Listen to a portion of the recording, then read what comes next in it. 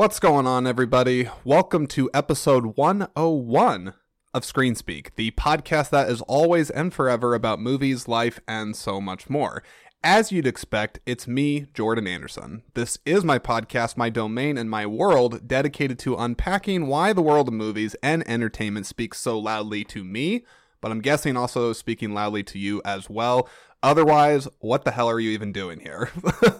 Actually, I just realized in saying that I could deter you a little bit, right? Potentially a new listener, that could be you listening right now, from being here and enjoying the pod with saying, what the hell are you doing here? Why am I talking like that?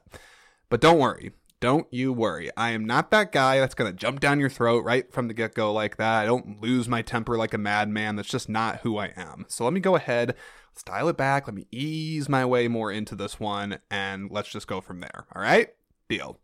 So, remember when I said way back when, which is about 10 seconds ago, that my world on this podcast is dedicated to unpacking why the world of movies and entertainment speaks so loudly to you and also to me. Well, I meant that to be a smooth segue over into the movie that I'm talking about on this latest episode of Screen Speak, which coincidentally is called Unpacking. So Unpacking is an independent film that I got connected with a while back when I was at the Iowa Independent Film Festival earlier this year. It was not a movie that I got to watch directly at that festival, simply due to not being able to have the time to watch every single movie that was screened there or to view all the screeners that were given to me prior to the festival. Time, as we all know, can be the enemy like that sometimes. But that being said, I did get a chance to meet two of the cast members of the film that were there. Michal, which I think I'm saying her name right. I always struggle with her last name. I don't know why. And Katie Braden. So Michal starred in the movie alongside Katie and several other actresses, and in addition to Michal starring in the movie, she also co-directed it and co-wrote it alongside director and actress Alexandra Clayton, who I would come to meet later, but not at the festival. So, anyways, I met Michal and Katie at the Iowa Independent Film Fest, and I would say that we hit things off right from the get-go pretty much. They told me about themselves, told me a bit about their movie, and how their overall experience was going at the festival. Overall, we had a couple of nice chats, even shared breakfast at one point at the filmmakers' breakfast that they had at that thing, and kept trying to see if our paths during that time at the festival were going to cross to be able to watch their movie and have a talk about it while at the festival. In short, this did not happen. It didn't happen at the festival, but eventually happened over a virtual pod that was recorded a few weeks, maybe a month or two ago, after the festival had concluded. To tell you the truth, I'm really actually glad that it worked out the way it did, because I had the time needed to watch the film without any sort of distractions, and most importantly, give myself time to let the picture soak in, let it marinate a little bit, right? So I can really get some fleshed out and interesting thoughts in my mind on, I would say pen to paper, but we're in the 21st century, so it's going to be on a computer. Sometimes you need that, right? Time to let a movie sit with you isn't always ideal, especially if you are one of those ones that takes the I gotta be the first to talk about it people. Plenty of those on the internet, as we know, and there's no shame in that. I would do it more often if I could, but I think for this and many films that are worth it, worth the investment, I like best to be able to sit on them for a while and dwell on the meat and bones that they have and just get real about how they spoke to me. So in that spirit, let me go ahead and set up this movie for you and tell you a bit about how it spoke to me before the conversation itself here plays out. So Unpacking tells the story about 6 American women that get sold on the promise of radical transformation through the hands of an Instagram-like guru and her Indonesian assistant, and get quickly slapped in the face by the reality of what radical change can actually look like. Change, turns out, is messy as fuck. I am so sorry to do this to you right off the bat. Okay. Vivica isn't coming. But this was your idea. I hate stuff like this. Okay, you weren't saying that when I was going to, so just go to the workshops and work on your superiority complex. I have hand-selected each and every one of you because I believe you to be strong and independent women. But you're hurting inside. And so, on this retreat, I invite you to stop being islands alone Ladies, we are in Bali. You're being too accommodating. It's She's fine. gonna know that This is less than lunch. Let me just get this for you. You feel so good. Can we stay all night long? Happy told me that you two are just friends. Is that true? Oh, yeah, totally. Totally just friends. I found her at a bar. Like drinking? Woo! I just think that sometimes you make people feel bad about themselves because you act Maybe like they deserve to feel bad about because you act like you're better than everyone.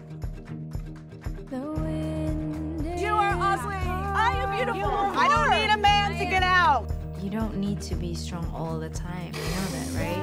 I just want to go home. Well, I don't want you to worry about me. I am always going to worry about you. You are my sister. I'm an immigration lawyer. I don't have sex with escorts.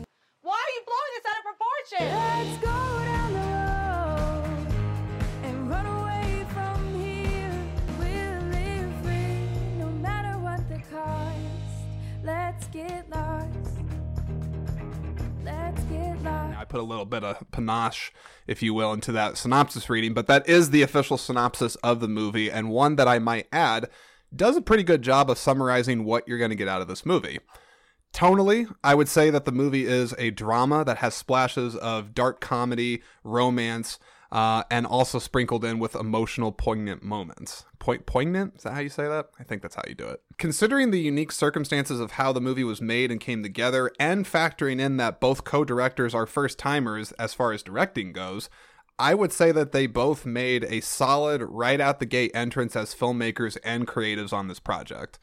The movie clearly has a heart, I felt, and it possesses a certain kind of raw, realistic energy to it.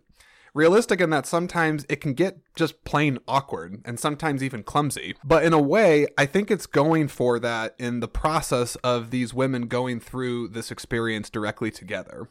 And I would also say that this movie gets in your head after a while and gets you thinking about some, nuanced and complex topics, to put it lightly. So some examples of this are and this is all stuff that plays out in the conversation that we have, is talking about wellness retreats, the businesses out, what the hell are they? Seeking connective experiences as human beings, radical life transformations, what do those all look like? What's the process for that? Cultural appropriation, yep. Those two words that everybody loves hearing and no one ever fights about. Yeah, right. So how all that spoke to me exactly is just best played out over the conversation, so you'll have to listen to the episode to find out.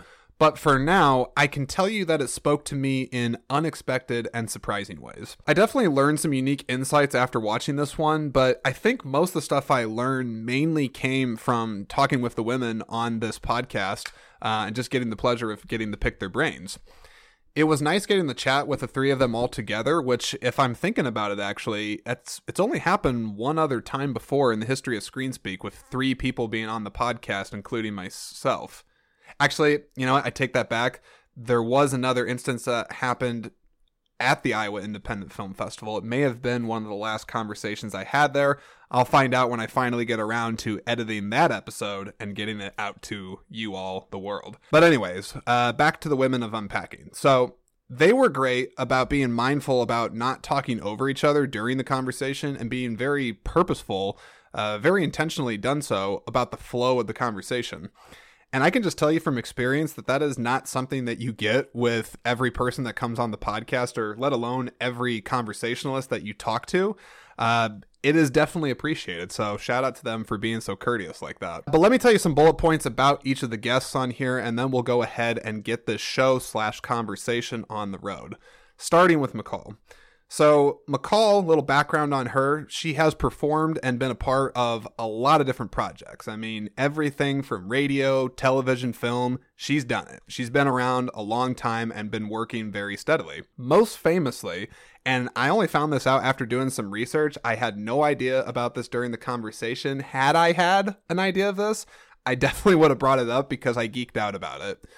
So she is the voice, likeness, and performance capture artist for the video game character of Tracy DeSanta, which anybody that knows that character is going to recognize that and associate it with Rockstar's Grand Theft Auto 5, which, if you know anything about the world of video games, it is arguably, and may very well be, I don't have the stats in front of me, the most financially successful video game in history. I mean, like, the game is still being played religiously today.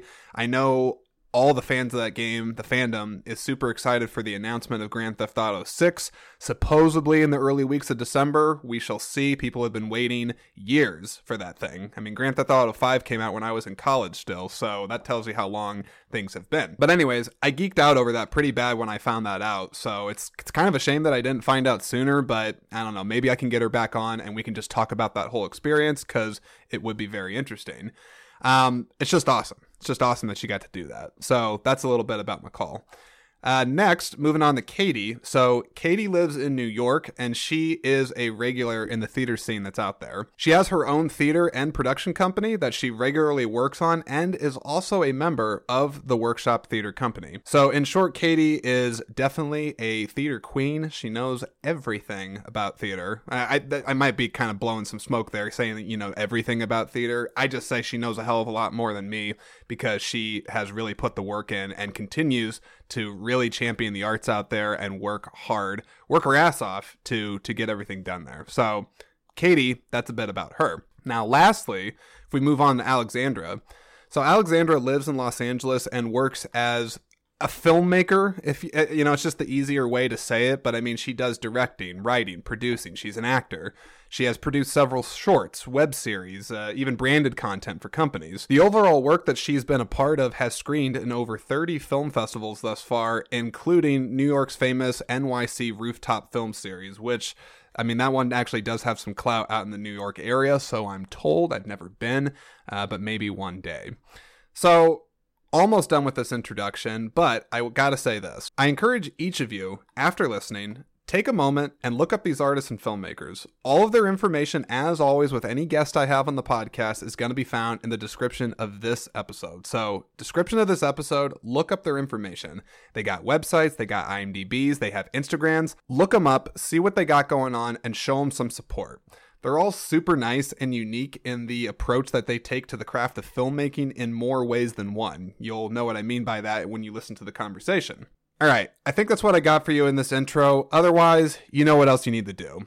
Hit the follow button on what you're listening to this on. Do the same for the socials. Feel free to drop a rating for this podcast too. I always forget to mention that one, but that one does help the visibility and reputation of this show, so definitely go ahead and do that.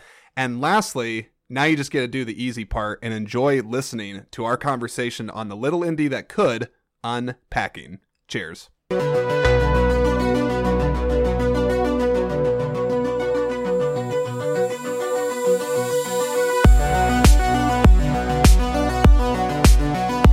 I got all the Unpacking folks with me, at least, well, maybe not all, but I have 3 of them right here, because there's actually a lot of people that were involved with this. But right now I'm going to say each of your names. If I screw it up, even though we just talked about this, please go ahead and correct me. So we got Michal, Sinnot, right? Sinnot? Yeah. Sinnot? No, Sinnot. Yep, see? Yeah. I caught myself. And then we got Katie Braden. Hello. And then we also have Alexandra Clayton, right? Yep, that's right. You guys, well, do you ever go by like a trio, you know, like the Holy Trinity, something like that? The 3 of you? Is this like a thing? I don't know. It's not often just the 3 of us, but sometimes I guess there's been a few moments where it's just the 3 of us, but yeah, I kind of feel like I'm stealing Joseph's spot. Michal's husband, who is the co-writer. I don't know. I feel a little special right now. Well, Katie is our Iowa star, so you know it's okay. Is here, yeah. So I suppose I should ask just the 3 of you right now, because you mentioned that Katie's the Iowa-centric star here. But where are all 3 of you from, respectively? Well, I grew up in Iowa, and I have lived in New York for the past 21 years, though. So I consider myself a New Yorker at this point, but I'll always be an Iowa girl at heart. That makes sense. Yeah, I grew up in Norfolk, Virginia, coastal Virginia, but I've lived in New York or LA for like my whole adult life. Sweet. And I grew up mostly in the Bay Area in California, and now I live in Los Angeles. Okay, very, very cool. So we got like, you know, East and West Coast representation with a little bit of Midwest flair thrown in there too. So I like that. Okay, so I really just want to get into all the questions that I had about this movie and just get into a discussion on it. So, Unpacking, take me back to the beginning of this. I'm sure this is the age-old question with this, but what was the inception of this project and kind of getting it started and everything like that? I guess it started from Michal and I just meeting each other. We were in a female director collaborative in New York City. That was really lovely that we met a lot of community through. And I think there just sort of got to know each other, had an affinity for each other. Michal was bi-coastal at that time, and I was thinking of visiting LA. So I visited her when I came out here and sort of talked to her about what it'd be like to live here. And I think that sort of solidified our friendship. And it wasn't like too long after I moved that we were like, we want to work on a project together. Let's work on a project together. And then I'll let Michal take the inception of like what that project was. The next step, we'll go in stages. Yeah, so we both, Alexandra and I both were trying to get larger budget projects off the ground and really trying to just hitting walls with the finances, as so often happens with independent films. And I was working as a flight attendant at the time, so I could fly for free. Oh, wow. My husband also had flying privileges. And so we went to Bali the year before we shot this. We went to visit, we went to Indonesia to visit his cousin who was doing the Peace Corps there in mainland Indonesia in Java. And while we were there, we were so close to Bali. I was like, we have to go to Bali. So we went to Bali for like 3 days and I just really fell in love with it. And I came back and I said to Joseph, my husband, who's our third writer, I think we should make a movie here. And he was like, all right. And I don't know, I can have big ideas that I guess I follow through on, but it's still like, it's a loaded thing to just say. But I left this like long message for Alexandra, kind of pitching her this idea and proposing that we could write a group of friends and colleagues and propose a working vacation to make a movie. And then that's how we could kind of initially finance production. And Katie and I have known each other, like, I won't say how many years because, why, but a long time. She's one of my oldest friends. Her whole adult life. Yeah, she's like probably my oldest New York friend. You're one of like the first 5 people I met in New York. So yeah. And so Katie and I, we went to drama school together. So we were in a conservatory together that was like a 40-hour a week, 9-month classical theater training program. Wow. And yeah, there was only 8 of us. So we had 6 teachers. So it was pretty intensive and everyone was very different. And I mean, I'm close to Katie and also one other person, our friend Kelly from that. But like, yeah, she's like, she and I both had like, I think an immediate affinity for each other's work ethic and talent and can-do happy attitude. But I'll let Katie tell more. So I got this email from Michal that I knew and someone named Alexandra that I didn't, that said, do you want to go on an adventure? And I'm the kind of person that says yes. If it sounds like a good potential story value later, then I will give it a go. So I signed on to participate. And in this case, I really was interested in doing some acting, but also all of us had to take on different components in production as well to collaborate in a collective. So I think there were 13 of us that responded to this email and said, I'm game to go to Bali and finance my own way there and be on the production team. So I became the line producer and help see this project move forward. Was there anybody that you had initially invited to, in this Bali invitation that like they didn't come and you really wish they did after the whole thing, or did it all kind of work out with the people that were intended to be there? I think there were definitely people that, well, I mean, some very dramatic things happened. Like our assistant director like made it to Bali, but then got dengue fever from like having stopped in Thailand. And what kind of fever? What fever is that? They call it the bone breaker, like bone Jesus. crusher. It's like a very debilitating. I mean, her white it's blood mosquito borne, gives you really high fever. Damn. It was she almost died. It was really dramatic. So there were people that we definitely would have loved to have been there. I mean, there were and her husband, we have to admit, her husband was was supposed to be our AC, and he just stayed in the hospital with her the whole time. So we lost both of those roles before the production even began. She's also, totally recovered. They're thriving. They're gonna have a baby. That's great. And we kept them as collective members. So, because we just felt like agreement was kind of like, if you get yourself to Bali, you are a member of this collective.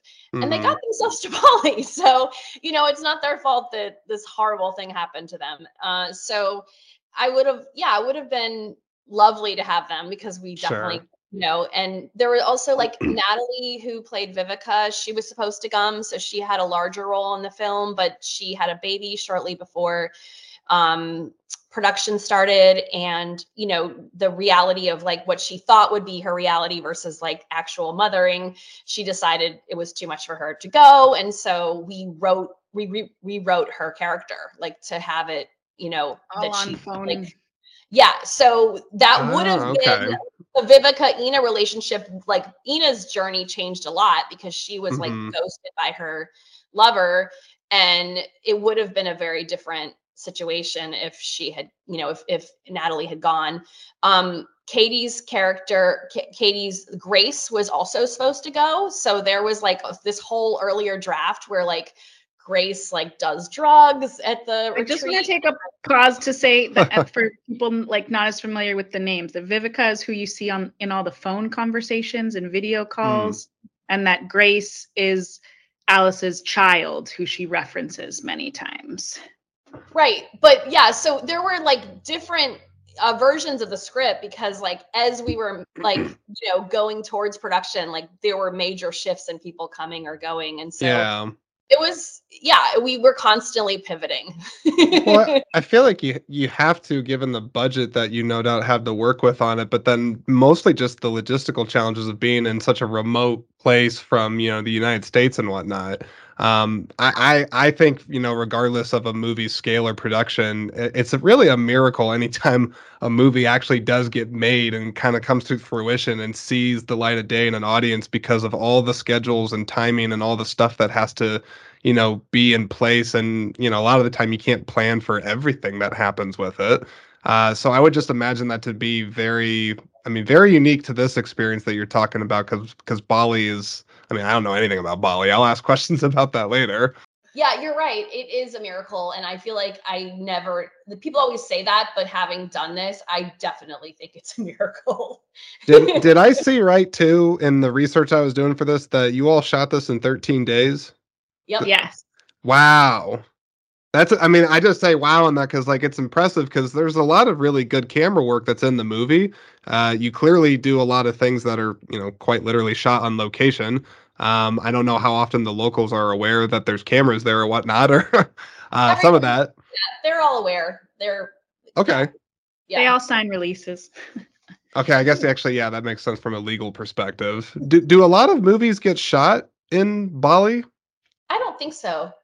Yeah, because I'm trying to think of any that I'm super familiar with that have, and there's not really that come to mind other than Unpacking. So there you go. Pray, Love. Oh, Eat, Pray, Love. Yeah, that's the Julia Roberts. Javier Bardem's in that one too, I think, right? Yep.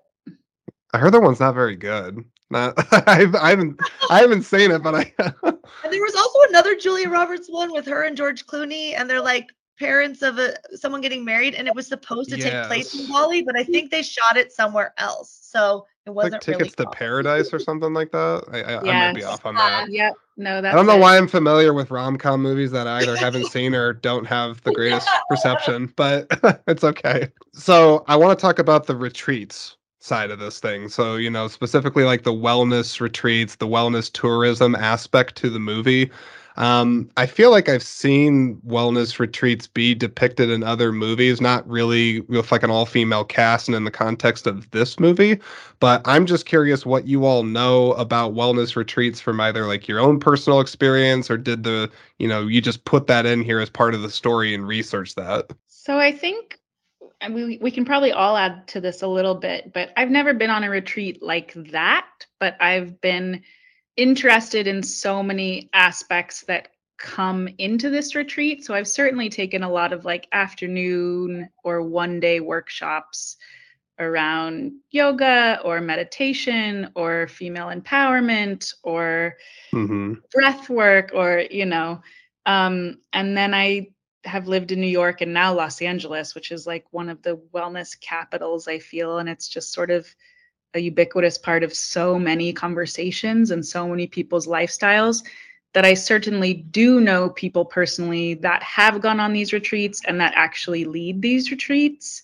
Okay. So we did get some very like firsthand dialogue and conversations, and we did a lot of research too. We went down a lot of Instagram rabbit holes and a bunch of like websites and brochures to sort of take a survey of all the different ways these are structured, and make it our own. And to take a line from the movie. Who plays Carrie Hart, the retreat leader in the film, she is, in addition to being an actor, she is also a wellness, she actually leads retreats like this in Bali, and Tulum and other places. So the closest I would say I've been to experiencing something as in particular would be like the mask workshop that we did, and that's as a component of theater. Michal and I actually had a teacher who did Balinese mask work with us as part of our classes, and so it was about like just experiencing the different emotions and getting these emotions into our bodies. And so that was something that just in the past I had worked with. Yeah, and he actually lives in Bali, and we reached out to him surrounding this, but we couldn't afford him. He was like too expensive. He's like, he's like a leading Balinese mask Commedia dell'arte director. I don't know exactly like what his title is, but he leads workshops all over the world and in a lot of different theater schools. I'm just curious, like, how do people find out about these workshops? Is it just like purely word of mouth? Do they just happen to take interest in this stuff on, kind of to Alexandra's point, like on like a daily basis? And then they're like, oh, then there's like this really big, long one that's like days long in an exotic place. I mean, ours was definitely an amalgam of, kind of, we also wanted to add some like appropriative elements to kind of, have a bit of controversy within the film. And also address the fact that that does happen in retreats. So I've never done a mask workshop like the one that we definitely created that for the film. We wrote that specifically for the film, but it was drawing from experience that Katie and I had in drama school. And also, like Alexandra was saying, these various, one day sort of like ideas of what this might look like. And I will say too, I think I've sort of already said it, but if you seek out sort of any of the components you see in this, you'll find flyers, emails, advertisements, there will be retreats that like tie into almost any sort of wellness practice that will inevitably be advertised to you if you just have a toe in that world. Like, they will find you. The opportunities will find you. And if you're looking for them, there's tons to choose from. And we looked at a lot of Instagram sort of led retreats, like in researching this, That's wild. Instagram led retreats. Well, I mean, not like, but with Instagram guru, people that like make a name for themselves on Instagram and have a following. And, there's a lot of people like that, like Carrie Hart, that was kind of inspired by like real people. And I'm also curious too, just on the subject of them. I mean, these things don't seem like they're, I don't know, how do I say this? Well, it seems like a rich people thing, to be honest. Like, it seems like you got to probably have like a decent chunk of change to be able to participate in one of these things. I feel like the movie also was making some commentary about, like you said, like how many indigenous people really get to actually take part in this stuff versus like somebody that's, of a completely different culture and background. They're just like, oh, this looks trendy, so I'm going to go give it a try. I'm just curious what you all think about that, or maybe I'm totally reaching on that one.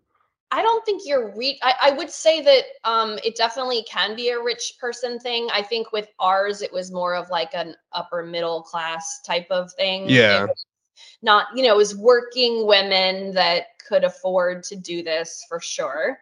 Mm-hmm. And yeah, still have like money to go on a big international vacation. And I mean, maybe it might be their one vacation of the year. It might not be like they're just always jet setting, like all the women in our film work, except for maybe Jackie doesn't have a job, but she's like coming off of a divorce and maybe has some alimony or something. But, most I don't, we can imagine her reality. But I do think that it's certainly a privileged thing for sure. There's a certain amount of privilege attached to it. Yeah, because I'm sure, like, like you get enough friends, you plan it out ahead of time, you can save money for it. I mean, there's no doubt people do that kind of stuff all the time, and you don't have to be a millionaire. But it does seem like it would be something that you would have to certainly have resources at your disposal to be able to actually take full advantage of doing it in a setting like that. And and it's I mean, even part of the reason that we chose, like, we wrote this story based on the actors that signed on, and we wrote a very diverse group of actors, but the people that all signed on were white women. And so we looked at that and thought, what's relevant about this? Like, what story is this? And we're like, oh, it's a wellness retreat, because that's so often the demographic, and for better or worse, that's like very much the reality of the demographic, so often. Not that there aren't outliers or, examples where that's not true, but there is truth to that as well. And there's, like, in what you're saying too, like, a lot of the things they're doing on this retreat, right? They don't need to be in Bali to do. They're largely staying in one location and talking about themselves. Like, you can do that in Los Angeles just as well. So I think that's a little bit of the, like, underlying point we were trying to make too, is like, this is definitely a privileged thing, and people really seek it out, and they go to great lengths to go somewhere like really beautiful and far away. And I don't know, how do we feel about that? Is that enhancing the experience? Is that necessary? Is that positive? Are they getting exposed? Are they taking advantage? Are they not? Yeah, I think we sort of wanted to, like, raise some questions with that. How do you feel about that? What does that tourism do? It's a huge, it's like a, I don't know, multi-billion-dollar industry, the wellness industry. Is it really? Now. Wow. It's huge. Yeah. Wow. Yeah. I mean, it's just not something I'm super familiar with myself. I'm trying to think if I've known anybody that's done something like that, but I like the point that you said, Alexandra, about, really the stuff they're doing, aside from it being in a beautiful location like Bali. Why couldn't somebody just, go down the street to, like, some nice, rec center or something, or wherever it's set up at, and do something like this with a trained person that knows the stuff? I didn't even actually think about that until you, just talked about it right now. But that is interesting. I would have to imagine, for, like, myself and probably most people, some people see it as, like, you have to really travel to something that's super foreign to, like, have you be quite literally removed from your day-to-day reality to allow yourself an experience like that, would be my guess. But I am by no means probably the demographic for people that go on these things. That's an interesting point. Oh, sorry. Oh, just that, because there was a working title. Can I share this? That the title was There You Are, and then we made the name of our company Wherever You Go Productions. And so that kind of ties into the idea of, wherever you go, there you are. And these women had to go to this other place to get some new experiences. And Is it pretty typical for these things too, that they are, like, women only? Do they mix genders, or, like, does it just depend on the retreat? I think certainly there are mixed genders sometimes, but just like it's so often white women, it's so often women. Right. It's very often a bunch of women. I will feel like that's. Sorry, we've been to a retreat, and he was the only man. It was like, he's like, oh yes, it was me and 14 women. I'm sure. What a problem for him to have. I'd say, like, it speaks to these retreats are filling this sort of cultural void in our society now, where, like, we don't have these places to meet and join and talk about what's holding us back and what our value sets are, and find this community. We all just watched this great documentary on this called Join or Die. What is it called? About Join or Die, about sort of the downfall of social capital in America and meeting places.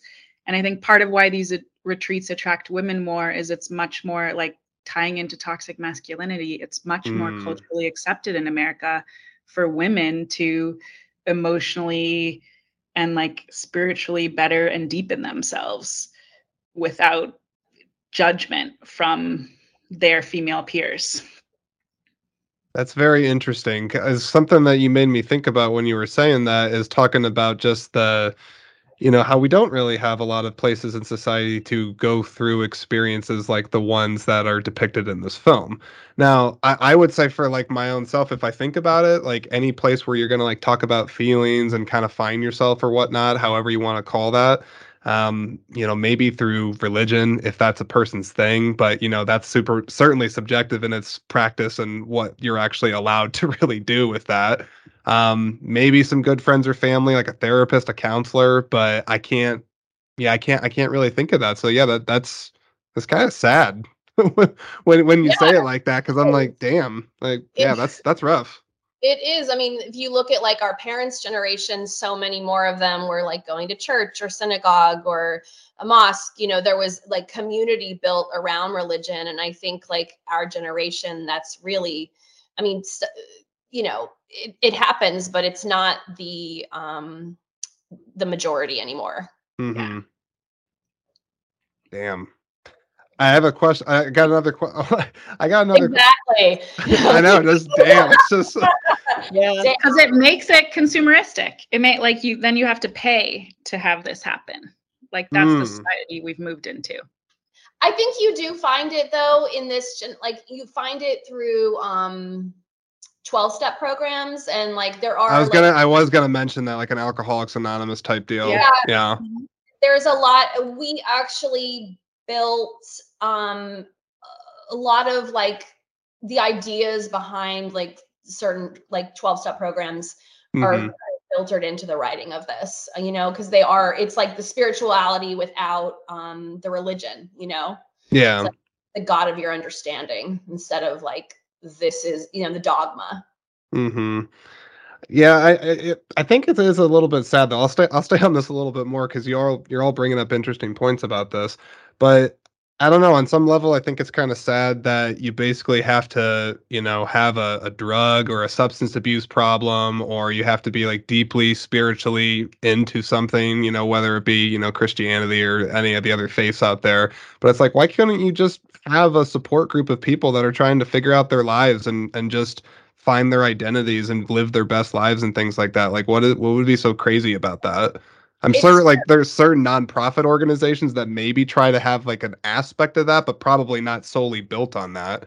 Because like to Alexandra's point, like where's the money come in? We're in a capitalistic society, so. Well, and to the capitalistic society part, people just don't have, they're busy working to make to survive. They don't have the extra time in order to put towards personal development or even self-care. And legitimate self-care, not just, a fuzzy robe and a cup of tea, but like really your mental health. The climate that I see around at least my own setting right now with mental health is I feel like people are they're certainly willing to talk about it. Like I feel like in a lot of respects, the conversation is more normalized in my circles at least. But to say that there's really actionable things that are supported by the community for you to do to better that, I don't know. I mean, maybe like I said, therapy or counseling, but I don't think some people would be maybe receptive or understanding if you're like, hey, I want to go on a retreat with a group of strangers and go through something profound so that I can hopefully, unpack some demons or whatever else they have in their baggage. Yeah. Speaking of unpacking stuff with strangers and things like that, I definitely was thinking about this because I've gone on some conferences in my day job and I've had to spend the night and whatnot with strangers, or we've all probably been to college at some point. You do this, but in the context of this, when you're going on a retreat, I feel like there's obviously like this predisposition or an expectation that you're probably supposed to go through something very emotionally vulnerable together as a group, right? And you're doing it with strangers. And I don't know, in your opinions, if that makes it easier, to the fact that you don't really know these people personally, so that gives you like more permission to kind of, let the emotions fly, or would it actually be more difficult for people to have to do that with strangers? I don't know if I know the answer to that. I think I think I'm not the best person to have a perspective on that, because like someone that I grew up acting from like a young age. So I think I was always sort of like thinking about emotion and thinking about like how emotion moves through me and being comfortable, like crying or, like even, and I've certainly had like cathartic experiences in like theater classes or,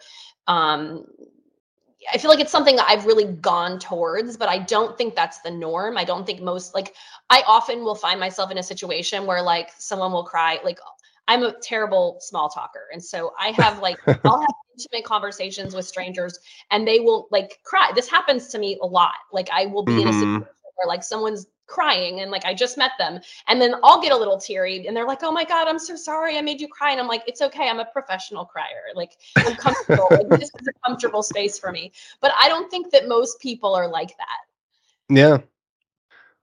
Yeah, no, I would say probably not. For better or worse, you could argue on that. A lot of it boils down to people's personality types, introverts, extroverts, a lot of your background. Also, I think, from a familial standpoint, from your family, some families, of course, have we want you to express yourself and feel your feelings, whereas the others where it's like, no, you bury that stuff and don't figure it out until it's like way too late and now it's a big mess. Right. Yep. Because I don't know. I don't think I've ever gone through something like that with a bunch of strangers like that, but I have definitely, I can say from travel, shared intimate conversations, certainly with people that I don't know or I won't really know for very long. And sometimes there is something really, really sweet about that, I think, that you can share some really special time with someone and you might never even see them again in some cases. But I don't know. It's hard to put that one into words for the value of that.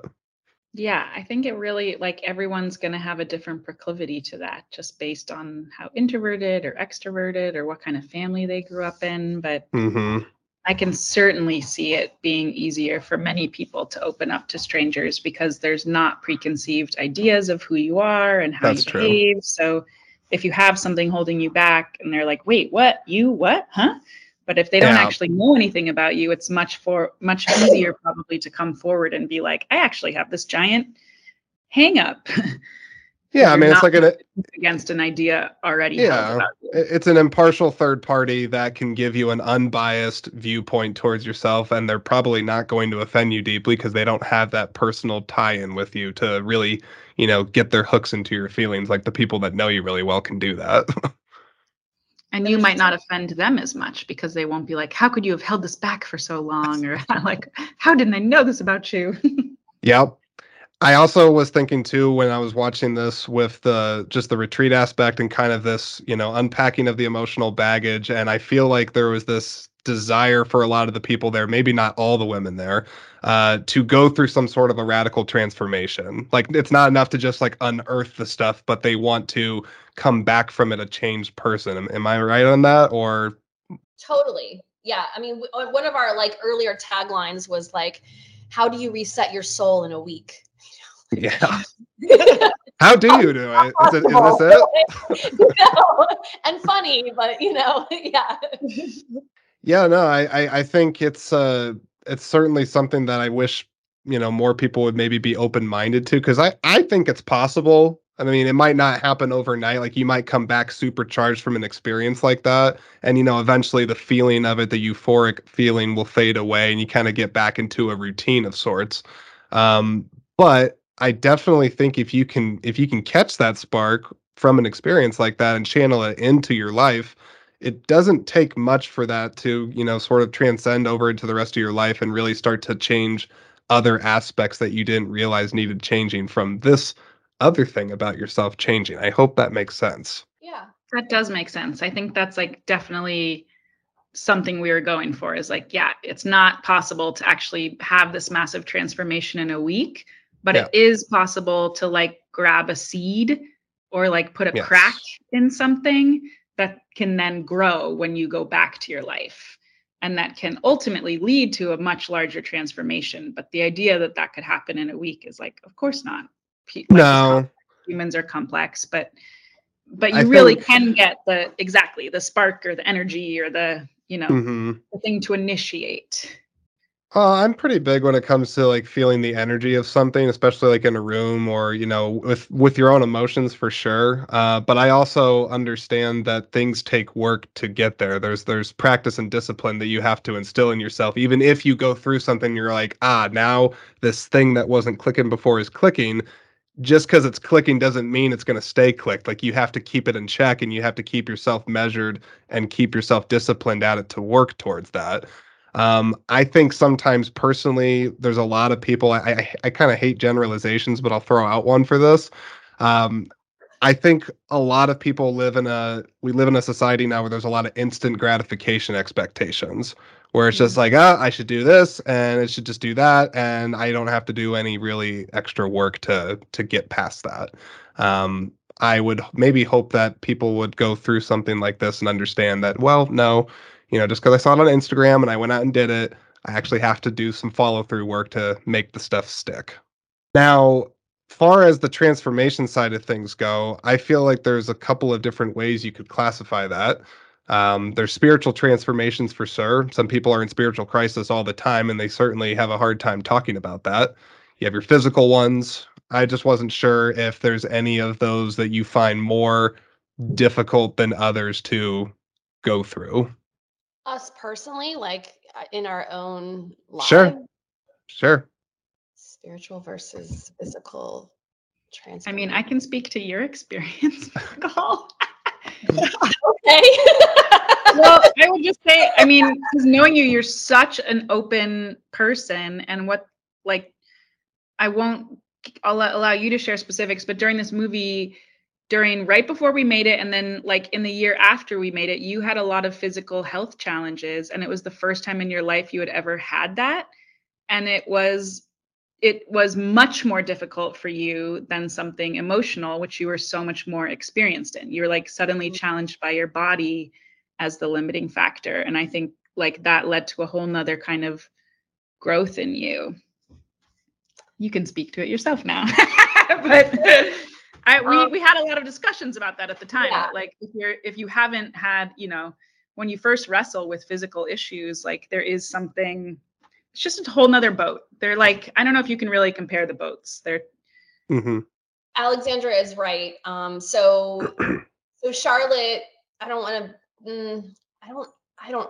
know if anyone's listening to this podcast, like whoever's listening to this, I hope that they've seen the movie, but I hope it's also not too much of a spoiler. I think I have to say this. It's going to be a spoiler. Spoiler alert. Skip the next. I was going to say, you can say it. I don't have to. If you don't want to know what happens to Charlotte. The reason that Charlotte has cancer in the film is because I was diagnosed with cancer 3 weeks before we went to shoot the film.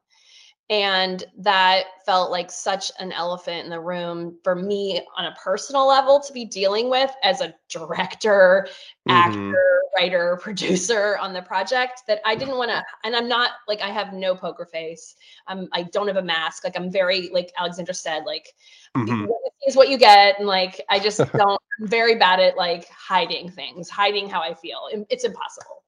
Alexandra won't even like, she won't go to a bad movie with me because I'll just like stare at her and be like, if we go to a movie that like, so I don't know, like a colleague, and like, unless if it's bad, I'll just like look at her and she'll be like, stop looking at me. Like, I'm like, they're in the room. They can read your face. I have the ability to just like quietly,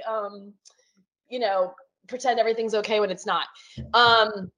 So yeah, I came to Alexandra and Joseph, and I said, I think we need to add this to the film because I don't want to hide this, and I want to be able to like talk about it on set, and I want to be like, I want it to be part of her journey.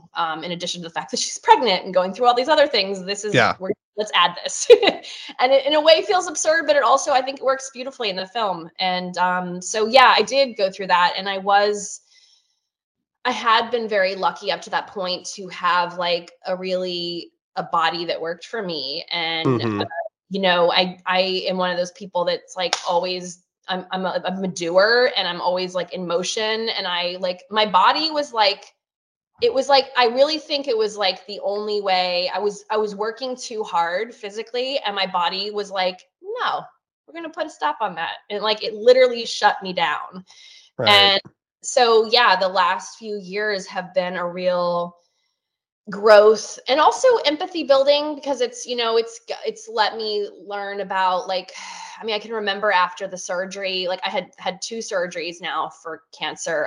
I'm fine now. I'm like 2 years cancer free, but I went into surgery 3 days after we got back from shooting. I mean, a lot of people were still in Bali when I like you know, because they like extended the trip to like vacation, but like I literally Mm-hmm. and went right into surgery, and it was it was a major surgery. Mm-hmm. It was my thymus was removed, which is it's a gland that sits like kind of between your lungs and your heart. So like, Mm-hmm. I had an ear, nose, and throat doctor that performed it. There was a heart surgeon in the room, and then also like a plastic surgeon. So I didn't have, you know, huge, yes, it was very nice. It was like, anyway, and then the second one was just a heart surgeon. So like, it was actually, growth was removed from my heart. So, I can remember like walking across the street after having like maybe a week or 2 after surgery. Like we lived in California at the time. I was bi-coastal, and we lived across the street from this dog beach. And I was walking across the street with my dog, and the dog, like Jasper, was just like pulling on me, and he wanted to go so much faster than I could go. And I remember like this car, it was waiting for me to cross. And I swear it took me like 15 minutes to cross this, you know, this little street. And I was just like, in a flash thought about like all the times I had been impatient with like someone, like, you know, maybe an older person crossing the street, or like it just gave me so much empathy for people that like have, you know, that just don't move quickly, because I am a very quick person, and I didn't have a lot of empathy for that. Like I just was like, why are you so slow, you know, like, and then I was really put in my tracks. And so yeah, I think that was I mean, ultimately going through that, I'm one of those people that really believes that we don't get to decide what happens to us, but we do get to decide how we respond to it. And so I choose to see what I went through as a gift, because what I went through, and I want to learn from what I go through, because otherwise that just feels like a waste to me to not like grow and learn and from whatever happens, you know? Yeah. So it was ultimately a very growth-filled, great experience going through cancer, even though I wouldn't wish for it. You know, I wouldn't say like, I would definitely like that to happen again. But I do think that I did, from the physical, just to take a full circle, I guess, like from that physical thing that happened to me, I did experience a lot of spiritual growth. I mean, one, that's obviously very powerful to have to go through that. And I mean, like, one, you did a good job of articulating that. So, I mean, kudos, because not everybody, I think some people actually take for granted that there's others that are able to really speak to their experience well. And then there's others that have a very hard time actually vocalizing it, let alone just sharing it with an audience. So I certainly appreciate that.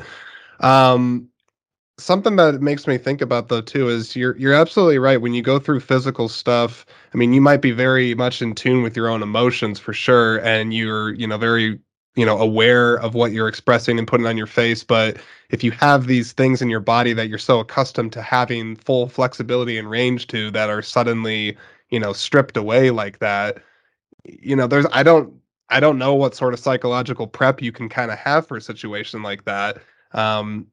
You know, it can break you or destroy people in certain cases, and obviously lead to tremendous strife and family drama and whatnot. Because anytime a family member is ill, I mean, if you're fortunate enough to even have a family, it affects everybody on that. So I'm happy to hear you're better. So that is very, very good. And honestly, too, you know, not that you're looking for my advice, but I would certainly not be shy about sharing your experience with people if you know other people that go through that. Because Yeah, it's the cliche thing. People feel like they're alone in situations like that, and you're not. There's a lot of people that are going through stuff, and it can always also be very worse than what you even had to. It can always be worse. Yeah, exactly. And I was very lucky. There were so many good things about the type of cancer I got. Like, it was stage 1. Like, it was, it was extreme in some ways, but like they caught it early. Like, it was, I didn't have to go to chemo. Like, there were so many gifts. So yeah, but you're absolutely right. It is nice to have that community, and it has been something that I'm able to connect with people that have, had similar experiences. I think that's a beautiful thing because, I mean, sadly, again, unless you go through it yourself, you're probably not likely to partake in a community of people that are going through that unless you yourself are handling it and whatnot. But no, I mean, I think that's good that you're able to share it and honestly connect it to the film because obviously your character being pregnant, cancer, the whole thing, that's obviously a lot. Um, something else I was thinking about just the overall process of these women going through the retreat, right? Is there's sort of this moment I think where I don't know if it's like a individual moment or a gradual process where they're either going to buy into this, like they're going to give in to this transformative process with the mask and all the booga booga stuff, or they're going to be like, nah, this is just like gibberish nonsense stuff. I feel like there was I mean, there's one character in particular that certainly seems to be the skeptic. That's just like, like I don't really know about this stuff. My question for you all is, do you think that it should be a natural, like super easy thing to just like give yourself over to a process like that? Or is it healthy to have some reservations about this whole thing and, kind of be a little trepidatious till it starts to feel okay? Or maybe just don't do it at all. I think it's healthy to be trepidatious because when you're not, you could easily end up in a cult. Really fine line. Yeah. And there are a shocking amount of sort of culty programs around, and the wellness world can definitely tip into that sort of world where it's really like buy in and subscribe to this methodology as the way to grow, as the way to, so in general, as a person, that's for sure a personal opinion, but I'm all for like having a skeptical lens on most things. Don't be a sheep. I would also say, just from my own personal standpoint, I would be more inclined to agree with you, because just for my own sake, I kind of remind myself this sometimes. My wife always tells me that I need to have like 10 different lifetimes to, get all the knowledge that I want to get about things.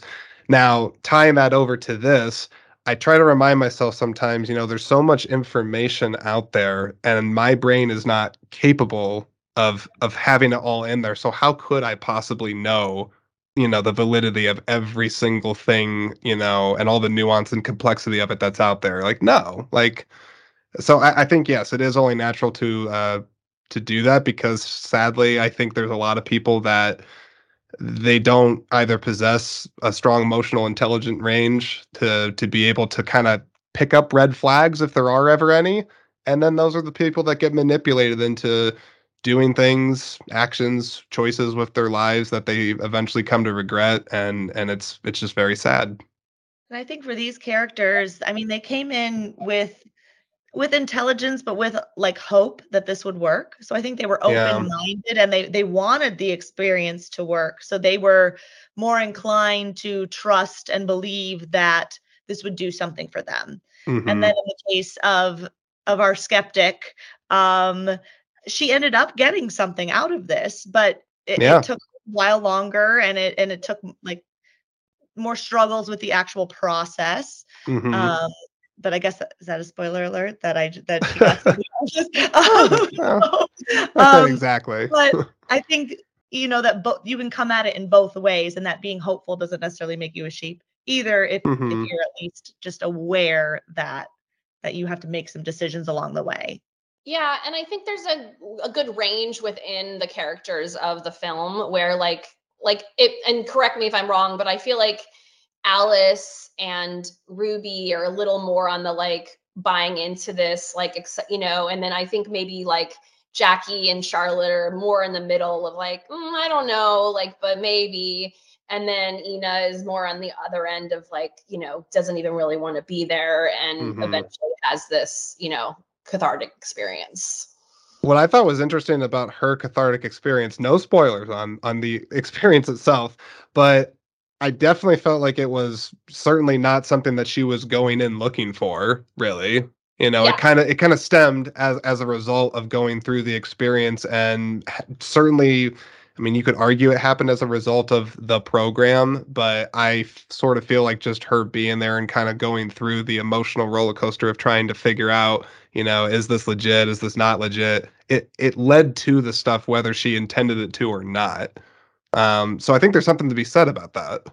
Well, yeah, and I think it also happened because she pushed the envelope so much that she kind of hurt someone in the process, and like the whole thing got upended.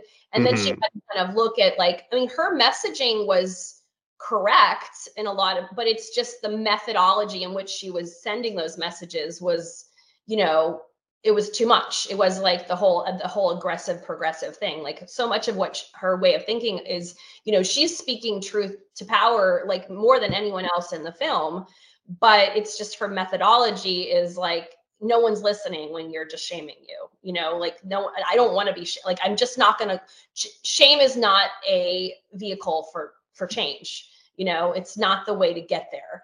And so I think that's one of the messages we have in the film, and I think that she like is able to see really like the consequences of her actions, I think, and maybe, and watching also other people's struggles. There's like all these fights that happen, you know, in the middle. Yeah.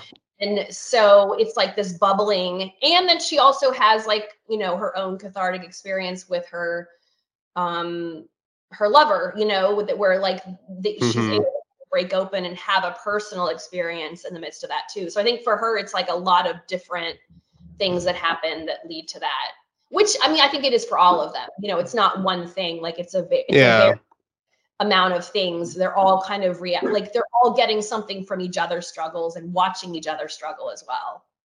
That's very astute. I don't use that word often. It's an astute observation. Well, thought a lot about this movie.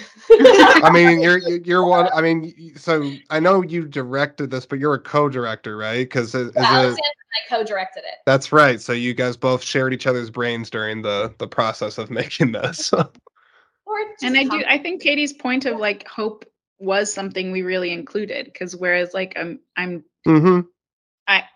I am so much more of a natural skeptic, but I still like totally challenge myself to step outside of my comfort zone and stretch myself spiritually, and like that can often be when we do experience the most growth. And I think that is like the means, the methodology, what's the end result, and like we sort of show, everyone has to sort of find their own way to it, but ultimately like being vulnerable in community is powerful.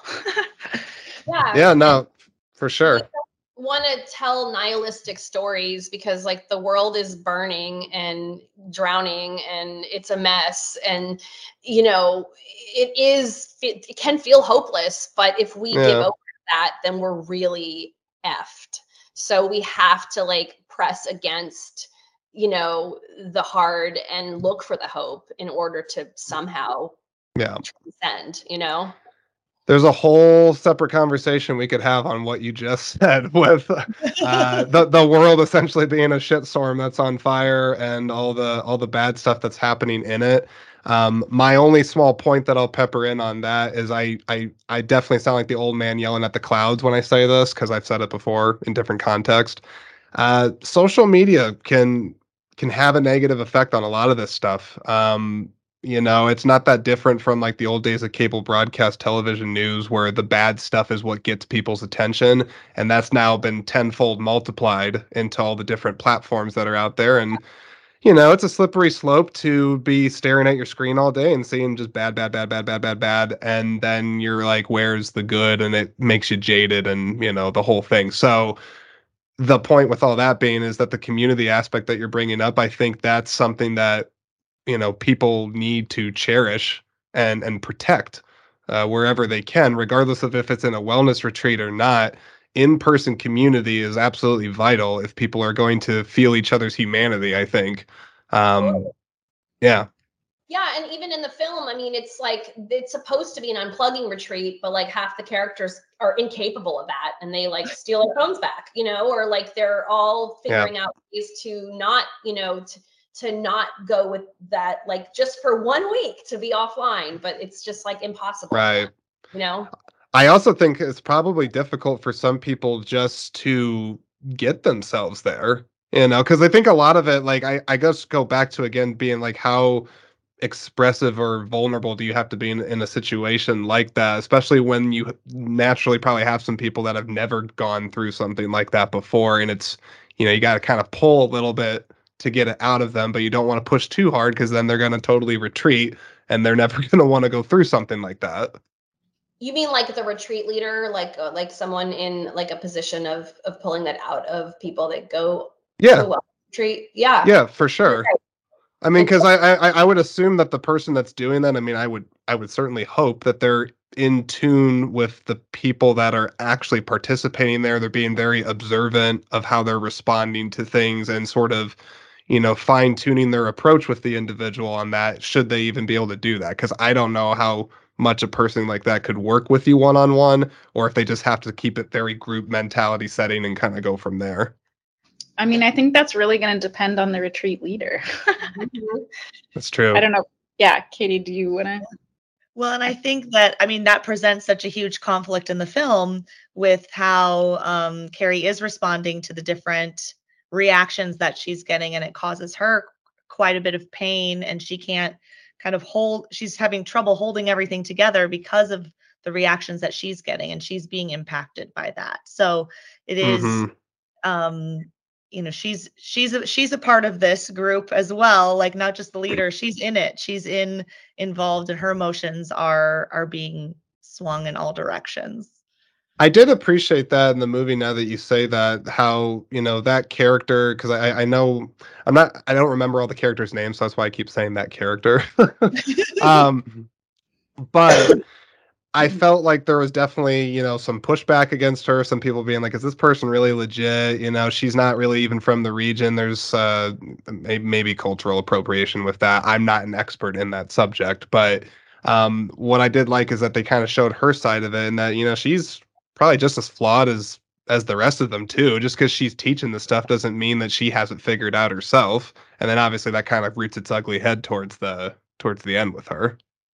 Yeah, I mean, so few people in life are actually enlightened, so we're all like, even if we're a leader, we have our own issues, right? And especially like everyone can be pushed to like the brink. And yeah, I think Carrie has issues with, imposter syndrome and people pleasing perhaps, and, various things that really that come up when everyone's not drinking the Kool-Aid, Mm-hmm. Okay, I want to dip my toe into this subject, and I just want to be very clear on the subject quick. I am not well versed or educated on it, okay? So I wish I could bring more to the table on it. I'm just being real, but I feel like there's shades of it in the movie, and I would like to hear what the three of you think about it. There was a couple mentions, I believe, in the movie, or maybe it was implied, about cultural appropriation, okay? Now, again, I am not really an expert on it. I wish I could say I'm more well-read so that I could bring more to the conversation on it. But when I was trying to read a little bit about it, I did come across an interesting article, some old article from New York Times. I don't know when exactly this was, but they were talking about the idea of cultural appropriation versus cultural exchange, and that sometimes there can be a difference between the two. There's not necessarily always a bad impact if another culture's values or their dress and things like that are shared with another culture of a different heritage to be able to adopt and do things. But then, of course, there's also the super grossly inappropriate line where people take it too far, and do things that have the negative connotation to that term, cultural appropriation. I think I'm saying that right. I'm impressed I even got that out. So I just want to understand from each of your perspectives on this, just your thoughts on that subject within the context of unpacking, because I feel like there's some commentary there. I'll start on this. This is definitely like an intentional topic and a sensitive topic, like you're saying. And this was coming up also during like a really sensitive time in our country that we were working on this. But I guess my big first statement I want to make is like, we're not trying to make a stance on this one way or another. We're trying to ask the question you just asked and like, what is the difference? And we're trying to open that question up to the audience so that people wrestle with it. And if you set out to travel somewhere else, or you set out to go on a retreat like this, like, make a little space and think about that. What are your practices? What is this? What are the lines? Who should you be asking this question to? Like, who is the right person to answer it? I think that's how I feel about it. Like, I think it's something worth talking about and worth thinking about. I think, I don't have like a clean answer on it. I just, I don't think there is one. Just from my limited research showed that this is certainly not a, it's not a black and white subject. It's multifaceted, to say the least, confrontational also. But totally. I definitely think it's important, because I understand where there could be some pause and even anger towards some of it in certain cases. Yeah, I think it's something that, I've never been on a wellness retreat, so I can't, but from the research that I've done, I think oftentimes there are people leading wellness retreats that will incorporate rituals or ancient practices that maybe aren't from their own culture, but they're bringing something, spiritual that has like merit and ability to elicit change in people, but maybe they're not the person, they're not sitting in the body of, or the culture of who first originated that. And I think that's the issue that comes up with Carrie, and also the pushback from Ina. But it's not just like, Carrie is bringing, she deals with the Balian mask. So that is like specific to Bali. And she's working with Nika Toot, who is Balinese. And she's her assistant. So she's not the one leading it, but she kind of is leading it. She does like the talk in the beginning about the masks, but then it really is Carrie leading the retreat. But then Carrie also does the cacao workshop, which is Mayan. So, that's also like a totally different culture. And I think like it is complicated, and I don't necessarily know, as someone that's not of any of those cultures, like I almost really think it's really specific to whoever that person is, that, like if you're sitting in a culture and you're offended by someone else who's not of that culture doing that thing, that's legit. That's a legitimate concern. But it's also, I don't know, it's complicated, because does that mean that like anyone that's not Mayan can't drink cacao? Or, it's like it's a complicated thing that I think like it's important to honor and, pay homage and like talk about where these things come from. And maybe, if you do have someone in the space that is of that culture, maybe deferring to them, and I think there are mistakes that are made with Carrie. And I think that Ina's right to care, to like call them out, but maybe her approach is wrong, and I think that's part of what we're talking about as well.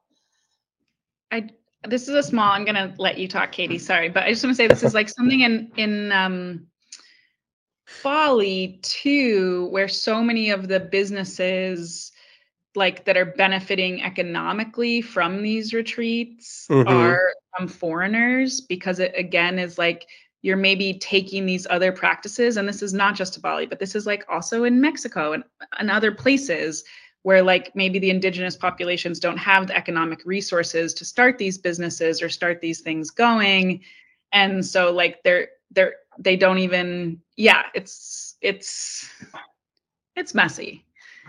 I don't want to dig myself into a hole. I have other thoughts there, but I'm also like, no, you're fine. Talking about like colonial ideas of approaching the world, really, it's like the Western world approaching, maybe developing countries or whatever, and taking from their resources, but not necessarily like paying it forward or having equity. And I mean, it's also like there's elements of that in the film, and there's elements of that where these people, equity and opportunity, coming into a different culture and having a retreat, and the only people that are of the culture are the assistants instead of actually, or a prostitute, and that's problematic, and we're not like saying that that's okay, but we are saying that this happens, and we're putting a light on it. And so I think like a lot of the film was not like, we're not there to be didactic about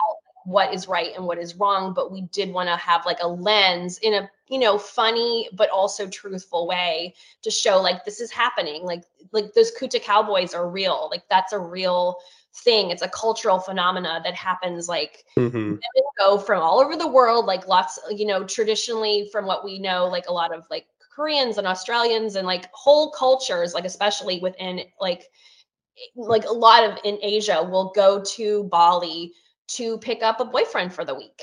And that is like a thing that happens. And, I mean, that's not culture. This is like beyond cultural appropriation now. Right. Talking about like,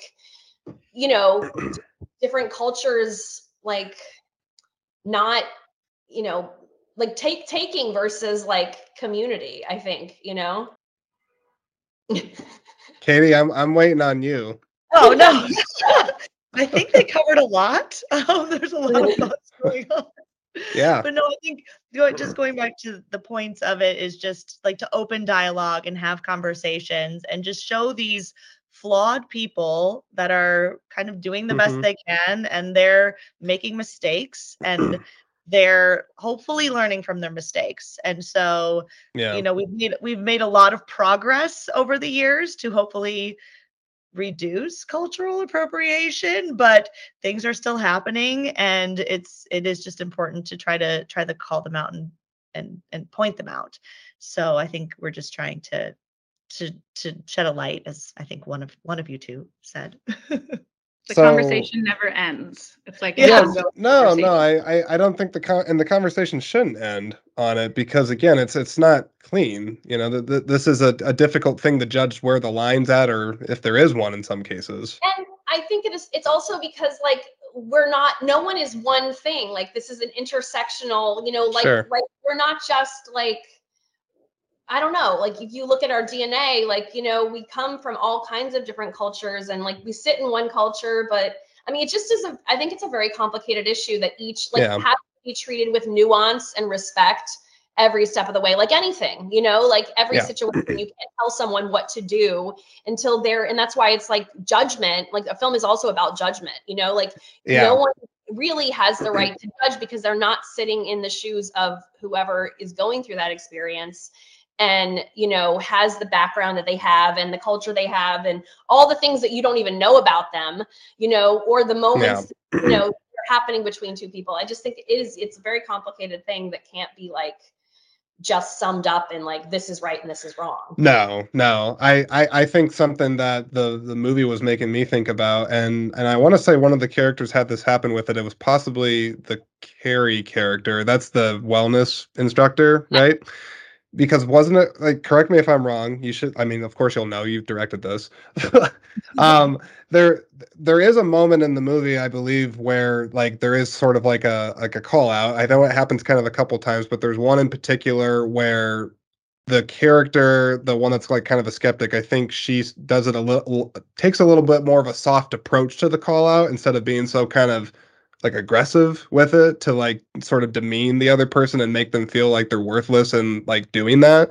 I felt like it was a little more like, hey, like, let's try to maybe have a dialogue about this, instead of just like, I'm calling you out and now you're going to feel like garbage, and there's no real like resolution with any of this. Am I Am I off? Yeah, there's a text message at the end inviting a constructive conversation. Okay, maybe that's what I'm thinking of because I knew it was in there somewhere. It is between the two of those characters, though. It is between the two of those characters, and it does bring her back. Yeah. And it's also Jackie's character. Jackie and Ina have a conversation. Like Jackie kind of takes Ina to task about her approach. Not that like what she's saying isn't right, but just like maybe the method in which she's doing it isn't getting through to her. And so she suggests she has a conversation with her instead of just like shaming her. Yes. And I'm very glad that the movie touched on that in this regard, because I think, at least to me, there's wider reaching implications that are to be had with that in the whole outrage culture, cancel culture, all the stuff that you want to kind of throw that out into. We're very much talking about that. Like it's a big part of it's a big theme for us in the film. Yeah.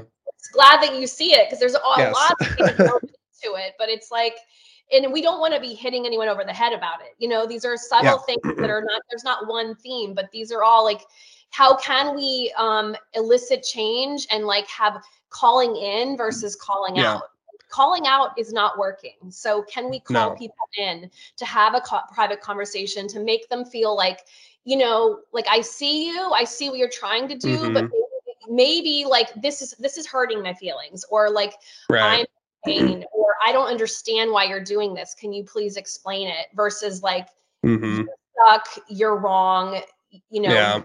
I will never talk to you ever again. You know? It's my experience actually that sometimes, certainly not all the time, because there's absolutely intentional behaviors that are done to elicit a negative response in certain cases. But I find there's a lot of people that do stuff and they don't even realize they're doing it.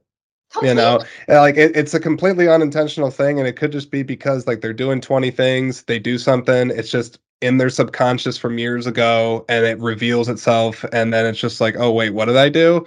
And then, you know, there's obviously like this fear of like, oh God, now because of the culture that we're in, I'm going to get completely torn apart. There will no be my side of it. There is no understanding. I'm immediately garbage because I did this thing that is now viewed on a, you know, typically a public platform to be judged by a lot of people. Of course. I mean, I think that's so, of course that's going to be happening because we had a world that has been run like, you know, we are breaking out of like essentially the patriarchy, right? And the patriarchy is not just white men. It's like a way of thinking. It's like a way of doing something where there was a certain amount of people, like a certain type of person that was kind of in charge in general, and everyone else kind of was under that. And like that model is no longer working, and we're all realizing that we have to figure out how to have equity. But the conversation from before was based on this way of doing things, and so of course that's going to be messy. Like of course there's toxic masculinity, of course there's like men and women not understanding each other, or different sexes not, you know, or different genders, or like even the idea of gender, like, you know, like gender is a construct, like so many things that are just like kind of coming into the conversation that were not talked about before because there was this one way of doing things. And so, you know, I think it's like a very sort of immature way of handling it. Like it's like the baby, like I feel like our society is in this sort of like, you know, that cancel culture way of doing it is like a 5-year-old sort of approach. It's like, but we have to get past that. We have to like graduate to adults, to being like adulting in how we talk about hard things in the society, and how we forgive, and how we like move on from doing the wrong thing, you know, like, because it doesn't solve it. Like the punitive way of like be just punishment is not a way to, you know, create good humans. Yeah. Right. Do we let people move on from doing the wrong thing even? Yeah. And do we like open? Yeah, we're so polarized. And when you treat people like they're dumb or they're innately wrong, it makes you so defensive. No one wants to feel like they're stupid, and you're never going to find a common ground. But there almost always is common ground to be found, and it's so much in the approach of how you speak to each other.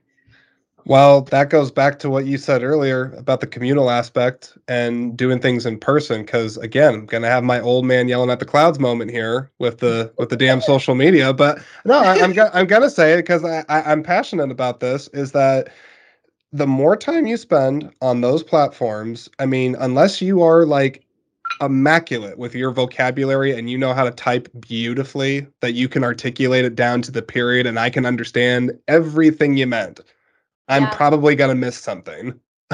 I'm probably going to miss something unless I figure out how to actually talk to you and have a dialogue about it.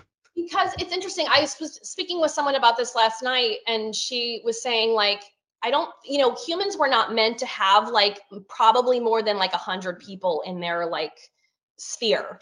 And with social media, we have thousands of people. Like, someone I went to high school with that I haven't seen in forever is in like my headspace, and I don't even know that person. And so it's so easy to like kind of separate yourself from that person and then like make a judgment. And then like all of a sudden you're like, on their wall and you're just like blasting them, and it's like, this is how these things happen because we're desensitized from having like real one-on-one conversations where like, if you see, like, if you like said that to someone in person, you'd probably make them cry, and then they'd be like, oh, God, I'm so sorry. And then you'd have a real conversation. But like, we just start yelling at each other from our separate computers, and we're able to be desensitized from human interaction. And it's dangerous. I mean, it's a tool, but it's also like a weapon. Yeah. It's a weapon so much of the time now. Yeah, I would definitely say it can be weaponized and used for manipulation. Control, a fear tactic too. Otherization, dehumanization. 2020 election, like, I mean, like literally, it was used as a weapon. It was a weapon. I know if I would say something on this point of just, the real importance and need for being able to talk these things out with people, especially opposing viewpoints and whatnot. I'm sure maybe somewhere there's some person that's going to take a stab at making a course around this, but I really think more people need to be taught and have a constructive dialogue about how to agree to disagree, as well as how to just hear out somebody's dissenting opinion and not try to change it, but just to listen to it so that each other's being heard. I mean, it's like you said, Michal, going back to the 5-year-old thing. It's like, let's cool the emotions for a second. I get it. They just said something that like, is putting this trigger up there, but it's like, let's dial it back. And let's like actually have that person challenge their ideas and actually express it out there and see how well they also can articulate it too. Yeah. How about high school? Every high school debate should now be a required course for everyone to pass school. I mean, honestly, yeah. I mean, you're right, and yet like the humanities are being stripped from education, and like I mean, it's just like it's analytical thought, and like it's terrifying. Well, so something I did want to ask, because I know you all mentioned at the start of this, I don't know if we were recording just yet, but you've talked on other podcasts, I know, about the film. I know that you've been at other festivals, screening it and doing some Q&As and things like that. I was curious what some of the most, common responses to your film has been.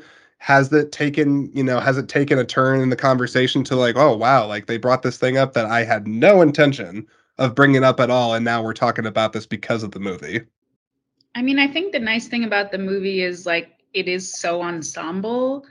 So there's a lot of different stories being explored. And I think probably our most common theme, like feedback, is that like no one resonates with the same thing. Like different people are drawn to different characters and different storylines. So there's many ways audiences can and have connected. And it's actually been pretty nice for us to hear, like, I connected to Alice, I connected to Jackie, I really connected to the sister dynamic, I really connected to imposter syndrome. I think that has made us so happy that there hasn't been like a universal, that maybe the universal thing is thank you for making something where the women feel real. And it's not such a like gorgeous glamorized version of this experience. Do you think that's an issue sometimes, like in depiction of women in either movies that are dealing with a similar subject matter, or just are you kind of talking like across the board with like women depictions in movies? I mean, I think with like outside of the more Hollywood you get with films, I mean, it's just like a great comment that I received from a friend is she's a Zoomer. She's like in her mid-20s, and she was like, I've never seen women on screen that weren't sexualized. She's like, they're not like, they're all like they're they're pretty, they're beautiful, but they look real, and they're not like they're not like perfect. And it's so normalized in Hollywood to see like these, everyone is this perfect looking person, or if there's not, they're like the best friend, or like, they're like, or they're, or that's the joke about the person, if whatever the thing is, and I mean, it's happening less and less, but it's definitely like problematic. Like, the way women are depicted is very problematic. And I mean, it's even in terms of like extras. I mean, like the Gina Davis Institute, it has this whole like gender study of film, and if even extras in movies, the default is a man. So like, unless someone writes it into the script that it will be a woman, like they'll more often fill it with people in the background that are men. It's just like the default. And or the Bechdel, like another really great comment we've gotten is that the film, like, what did someone say at a festival a couple of weeks ago? They said, this is the most Bechdel approved film I've ever seen. Because what does that mean? So the Bechdel test is a test that you can apply to films. It's very simple. You have to have two women in at least one scene in a movie talking about something other than a man. And like, that's literally it. I think 70% of movies fail that test. It's I mean, the statistics are better now because, like in the last 10 years, we have like, we have protagonists, we have like Jennifer Lawrence, and we have people that are they're opening movies that are women. But even like, if you talk about 10 years ago, you're not even like having female protagonists, so like, how is there even ever hope that like, but to have a protagonist where it's not like she's focused on a man or there's a love interest, like it is a movie filled with women, and they're not, there's a man that is, is causing some drama in the movie, and it's not just and there's other men that are mentioned, but there's lots of intimate conversations that are had that have nothing to do with a man. And like, to have one scene in a movie, there's like usually 50 scenes in a movie, like that's absurd. And it's like angry, but it's our norm. You didn't even know about it or think about it. And it's no fault of yours, because it's the way we've been conditioned in society, but that is a problem. It's like representation matters, and so that was like a huge compliment for me, just to like, just to hear that, or to hear what my friend Vita said. Like, these things need to be seen, Well, now, excuse me. So say one more time. What is that test called again? The Bechdel test. Well, because now my movie collection is going to go through the Bechdel test, because I bet I probably own a fair amount of those movies that are doing exactly what you just said. Yeah, I mean, any war movie. That's most of the movies that have been made up until like the last, I mean, even the last 10 years, but like, it's getting better and better, but it's still like not the norm. And I guess how do you sort of change the narrative on that, other than just, talking about it like what we're doing right now? You finance female directed films, and because it's like it's stories people tell, like who people tell stories they're familiar with. Like, it's not, of course, like, and the gatekeepers are still largely men, and they're wanting to like bring up other men in the industry that remind them of themselves. And I don't know, there's money, but it really is giving more women the opportunity, and more people of color, just more diversity in the storytelling field. And we have a lot of men who've loved our film and been kind of shocked, because they're like, oh, I just thought this would be some sort of chick flick, but I really loved it and I really identified with characters. However, as women, we've been expected to identify with the male protagonists of all these other films, and I've had no problem doing that with thousands of other films and TV that I've seen over the course of my life. So it shouldn't be surprising, but yet they've never seen it before. They're having to go to a film festival and see small independent, micro budget films in order to Sure. get this story to them. I mean, that's sorry, go ahead, Michal. I mean, like the term chick flick is like a common thing, but there's no such thing as a dick pic, you know? Like, well, there is, but yeah, there is, but yeah. I think you got flick. Sorry, I like totally forgot about the double entendre of that. Oh my god. No, but you know, there's a lot of interesting things. I mean, one, dick pic is just hilarious, so I'm so glad you said that. But then, you know, when you brought up the fact that someone had to go to, you know, either like a small under the radar film festival to try to see something like that, not to say that there's not other film festivals that are likely trying to do their own part to show diverse projects and, you know, help up and coming filmmakers and whatnot, but there is something to be said about that film festivals are a unique platform for that. And I think more people should maybe try to consider attending them, even if they're not like going to try to be filmmakers themselves, but just the average audience member. I've talked about it before in past episodes of my podcast that, sorry, my camera's like falling. Film festivals are not just for like the movie cinephile obsessives and, you know, film geeks and art majors and things like that. I mean, I really think it's a community, it's a communal event that is welcoming of all different types of people, and that they can really go and maybe not always comfortably so, because some movies can really challenge you and push you out of your comfort zone, but I don't know. I really like that film fest, especially like the one where like Unpacking was at, and I'm sure the ones that you've had it screened at would be the same thing. Like you're seeing stuff that is not ordinarily going to be seen in mass at like a big Cineplex, and there's conversation and almost, you know, just there's moods and experiences that you'll go through if you sit through one of those. You're like, gosh, like I didn't even think about that before. And then before you know, like a month from now, you're going to be sitting there just being like, oh yeah, I remember that one thing in that one movie. And like now it's like subtly influencing what I'm doing with this other aspect of my life. Yeah. Movies have the power to change and shift consciousness. And so it's so important to see things that like make us see the world differently, you know? Like it's like a great way to get really intimate with someone that you don't have to interact with, but you can have this like cathartic experience, you know, by seeing someone else and different people on screen doing things that you never thought about.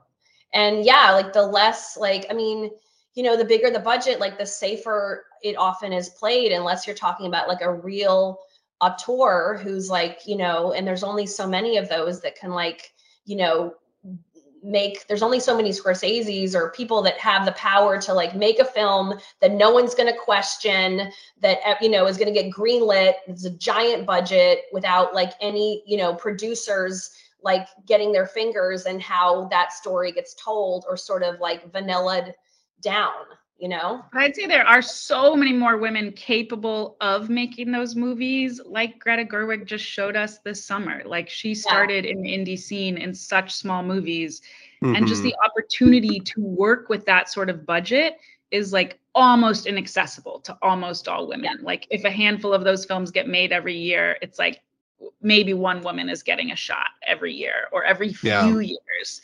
So it's really like, it is so possible for just like a much more diverse group to be telling those bigger budget box office things and becoming the next auteurs. Like we, you know, that we're aging out. Those ones that we all know and reference are like in their 70s and their 80s. And they're like, there's room and space for new voices to be coming to a wider audience. I mean, hopefully that aren't all just like Marvel stories and things that further capitalism. So like a problematic aspect of Barbie is like, how do you get those opportunities? And that's something I was going to say. And I find it's a challenge myself when I talk to people about it, is how do you make, you know, a project, not necessarily like exactly like yours, but like you said, if it's a project that is removed of like special effects and sex and drugs and like all these, you know, big commercial elements to it, it's like, how do you make that,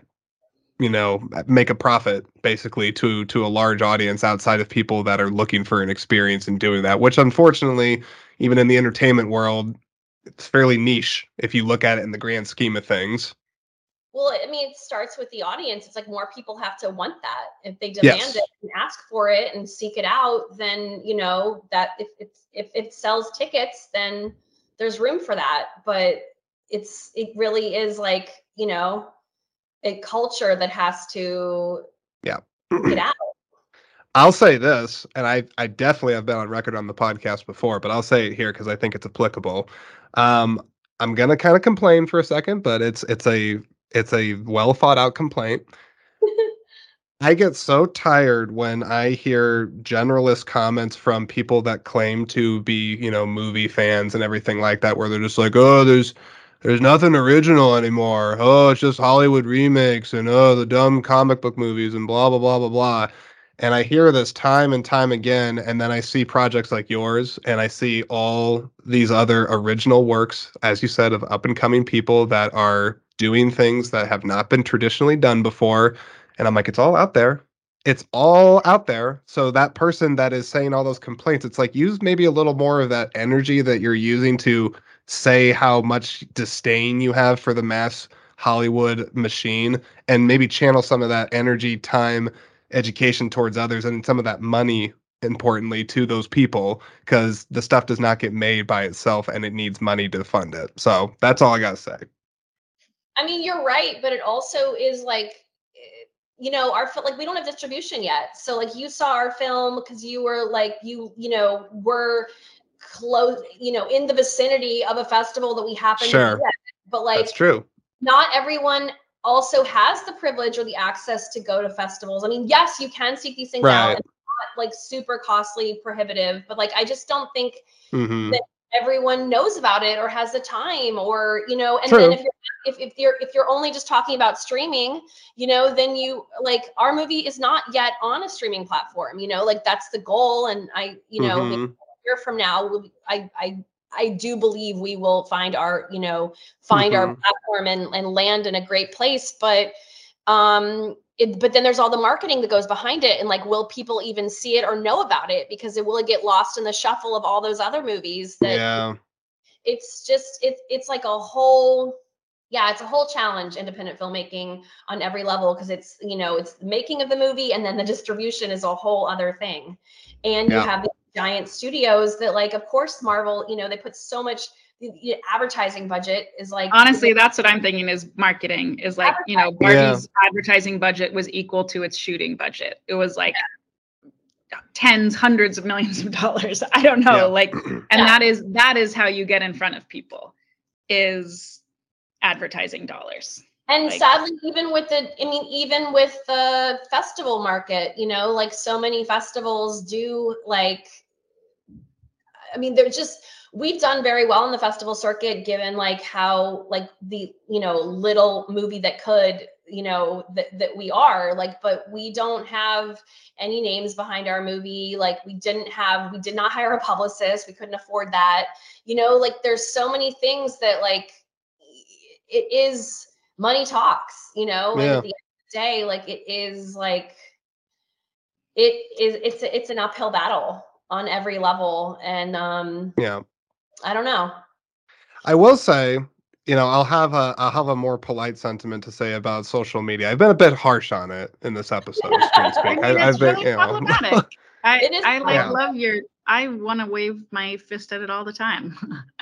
Well, we need it in order to tell people about our movie. Well, but that's what I'm saying, because to McCall's point, when she talks about not everybody having the means, which I get. I mean, like, not everybody's top priority when it comes to what they do first with their money is go see movies. It's pay the bills, make sure my kids are fed, But that's where there is this weird positive effect of social media that largely doesn't cost somebody to post something, to share it and hit the follow button and all that stuff. You build enough of a community and a voice around that stuff, eventually it does have impact.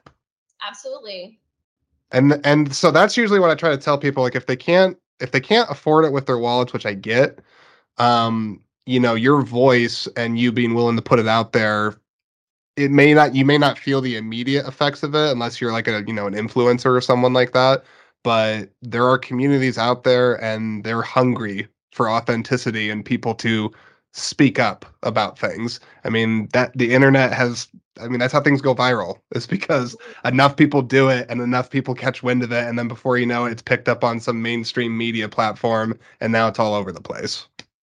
Yeah, you're right.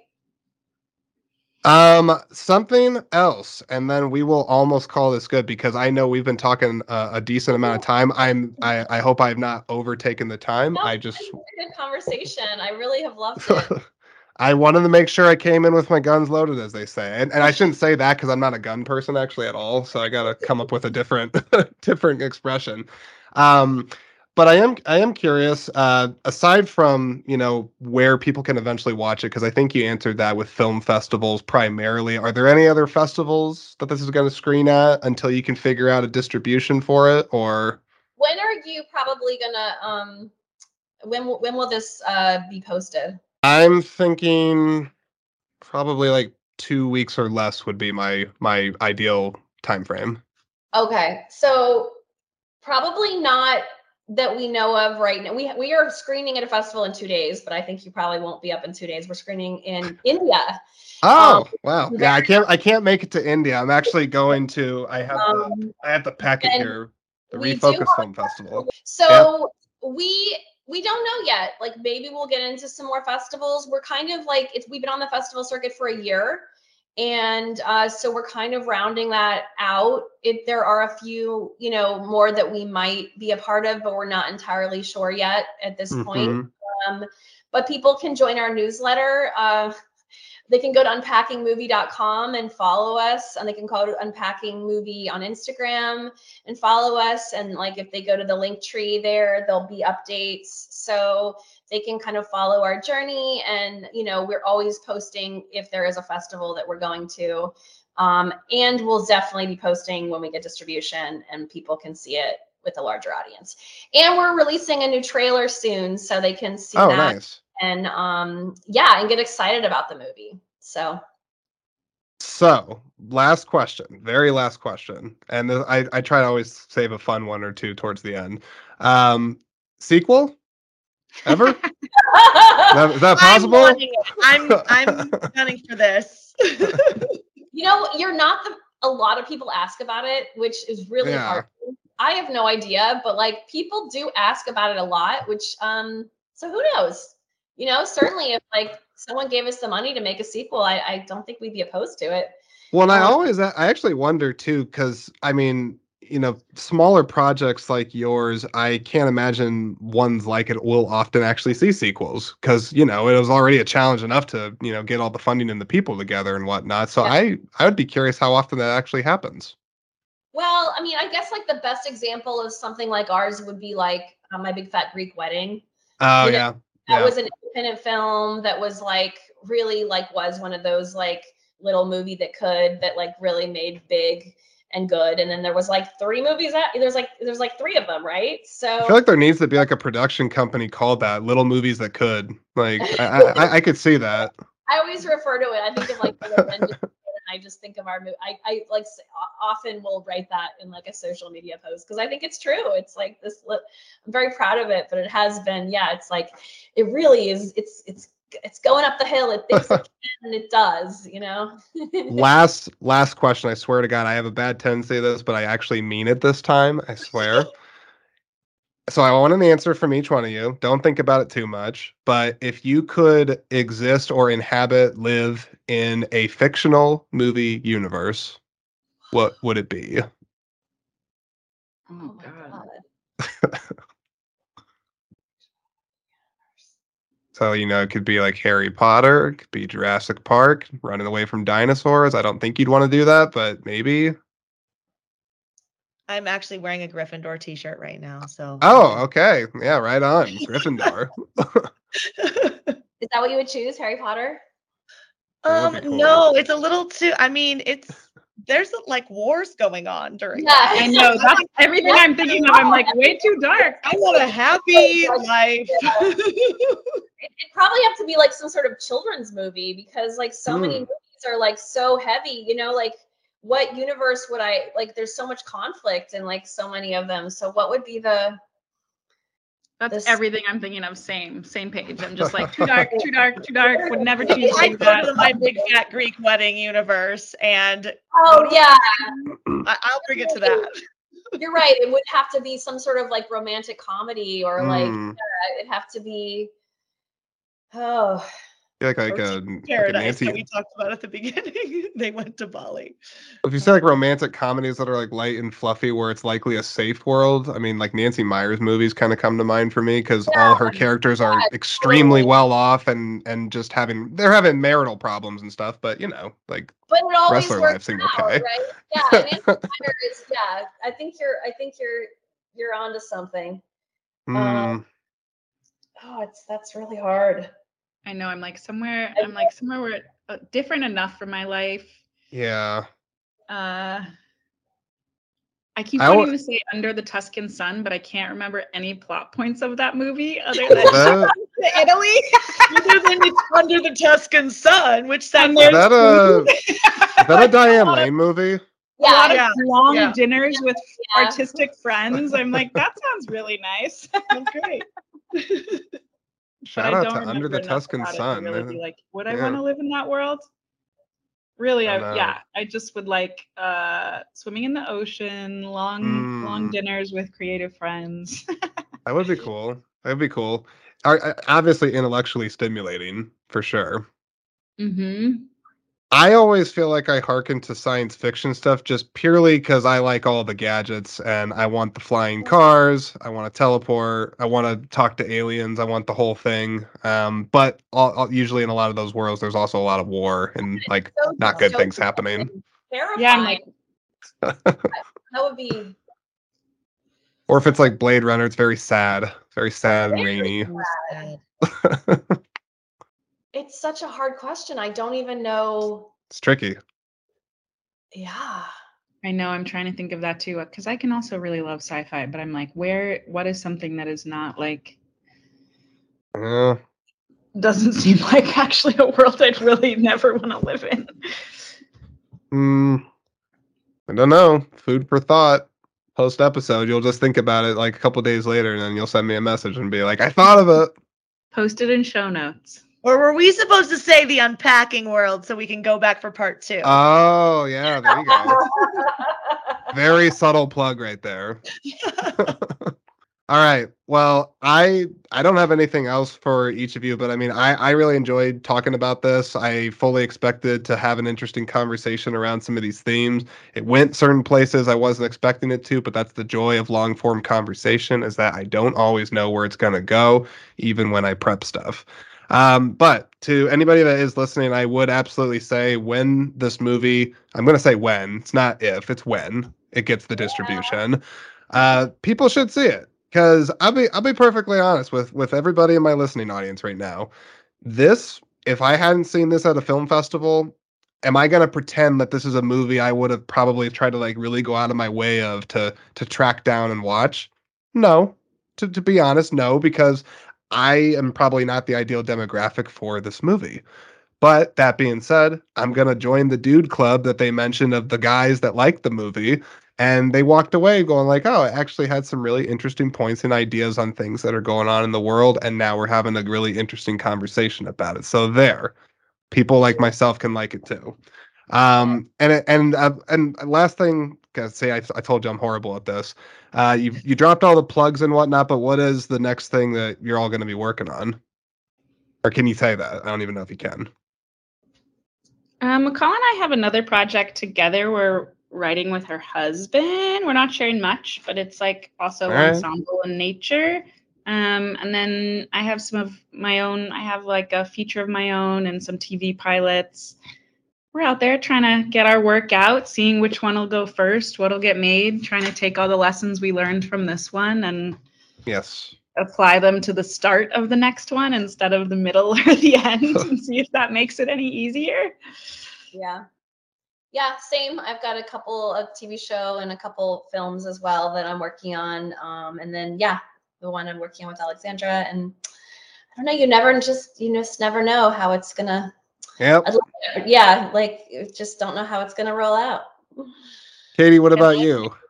I'm waiting on my lovely writer director friends to cast me in their upcoming projects. And auditioning a lot. Well, seriously, I hope each of you continue what you're doing. Don't lose steam. It's always something I'm passionate about on the podcast as well, is understanding that sometimes the creative road is a lonely one and it can be daunting, and not everyone's always going to believe in the efforts that you're trying to put forth. But take it from the guy in Iowa that likes your movie and is enjoying to, promote it on his podcast. But I enjoy what you're doing. I think you should continue to do it and continue to challenge people's mindsets and hopefully have them have interesting and lively conversations that help expand their heads. There. I think that's it. Yeah. Great conversation. Thank you so much.